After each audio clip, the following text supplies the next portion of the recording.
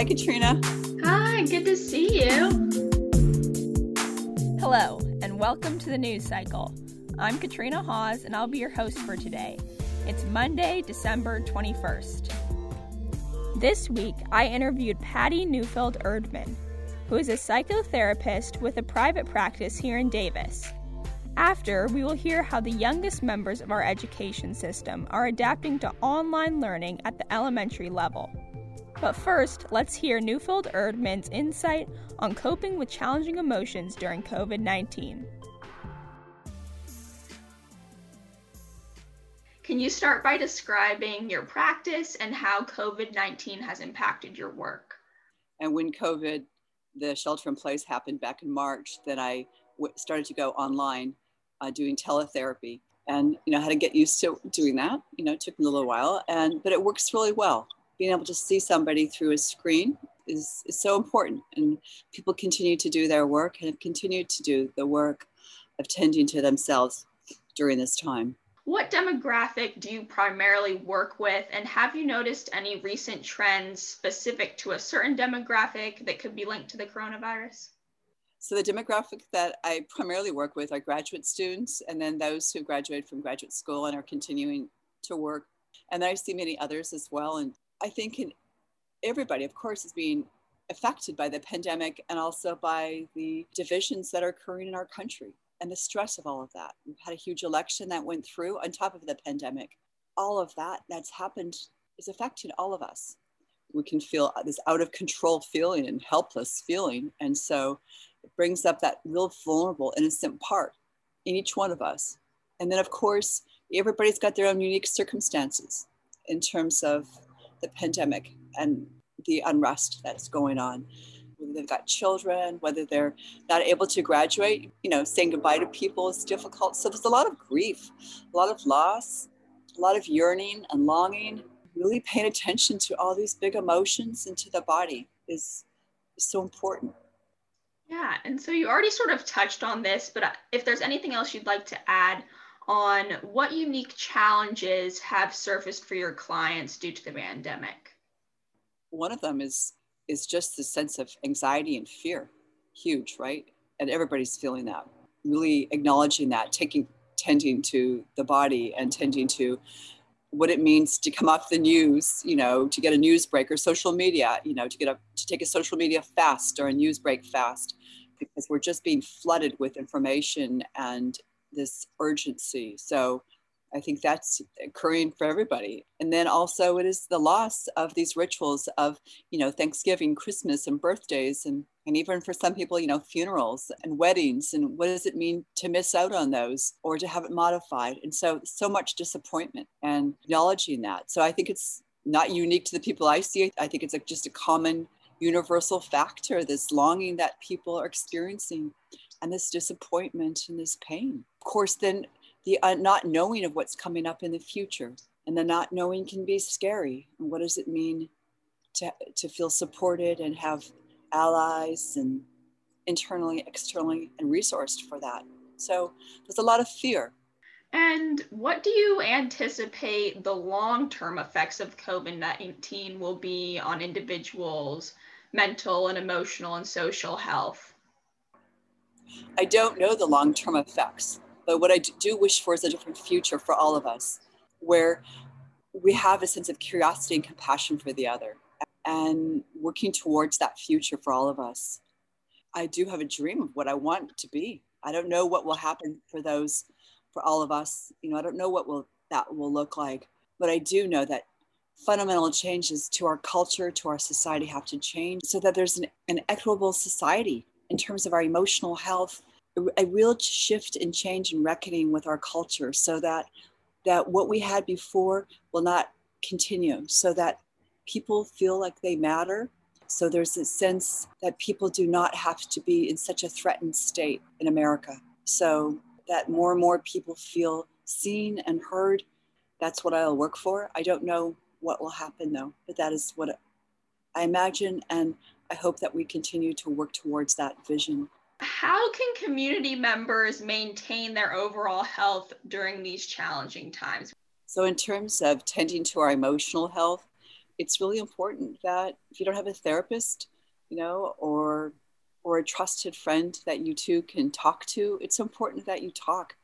And so you don't hide your feelings. And it's really important at this time to really know that we're all struggling. This is a struggle. We are in this together. And so to speak up and not feel shame that these are hard times.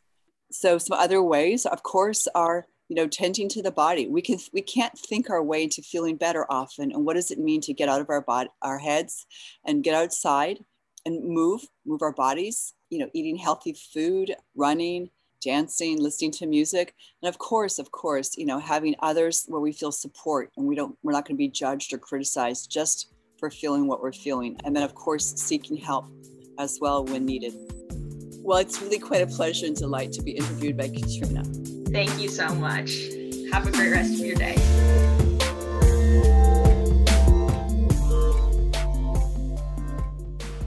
If you or someone you know are struggling and in need of support, text HELLO in all caps to 741-741 to receive support from the crisis text line. In crisis or need to talk? Call the local suicide prevention number at 530-756-5000. These resources are available 24/7. Remember, you are not alone.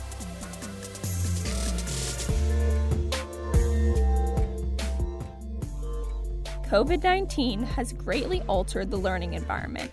For young students beginning their time in elementary school, concerns about developing necessary social skills are at the forefront. Mia Croft has the story. The coronavirus has had a significant impact on all Davis students, from those attending UCD to the smallest students just starting their academic careers. Many preschool and kindergarten-age students are having to attend school for the first time online. After months of being cooped up in their homes, some children are having a difficult time coping. Susie Carroll is a counselor at Birch Lane Elementary and is seeing the impact of online learning on her students and their families. Gotten a lot of calls from parents asking, can you just meet with my kid a couple times a week and just talk to my kid? Because they're feeling just completely isolated and lonely. And, for them, especially for the younger ones, a week feels like several months. In preschool and kindergarten, the core curriculum is based upon building children's social-emotional development. So children who are just starting school haven't yet had this emotional education to help them understand their feelings. In order to help students and families who are having a hard time with online learning, Carol offers a variety of online services that can be accessed on her class Canvas page. I have another lesson for you today to help you to be the best. It's hard to be a parent and a teacher at the same time. So I've tried to post a lot of resources. I have a section on my Canvas page called Parent Resources. And I posted several videos to help parents learn how to coach their kids through difficult or challenging emotions and to navigate some of those situations where they're trying to work. Healthy social development is key in young children, and many believe the social aspect is far more vital than building an academic foundation. Because elementary school involves a lot of repetition of foundational academic skills, preschoolers and kindergartners who experience a learning gap during online learning will retain the essentials in time. Early learning consultant Joyce Lee emphasizes this development. The child is not okay in their hearts. That's what I always say, right? If they're not okay in their hearts, they're not going to be able to learn now. Despite parental concerns and some obstacles over the past few months, many children are doing exceptionally well in these adverse circumstances. Urka Blosser, mother of a 5-year-old kindergartner attending Birch Lane, is very impressed with how her daughter has adjusted.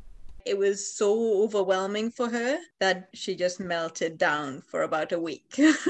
And then when we got past that, and she kind of got used to like the routine of it, and then she became happy to see, the same people on her computer. And I'm so impressed, actually, it's a whole class of little 5-year-olds, and they all manage this. They can do so much more than you think. A large part of a child's ability to adapt depends on their parents. The resilience and the skills and all of that kind of stuff will come from the adult world around them. So how we do this, how we model all of those things. So they're so adaptable, and like they're strong little people, so they can cope with these things, but probably better than their parents are coping. For BlueDevilHub.com, this is Mia Croft reporting.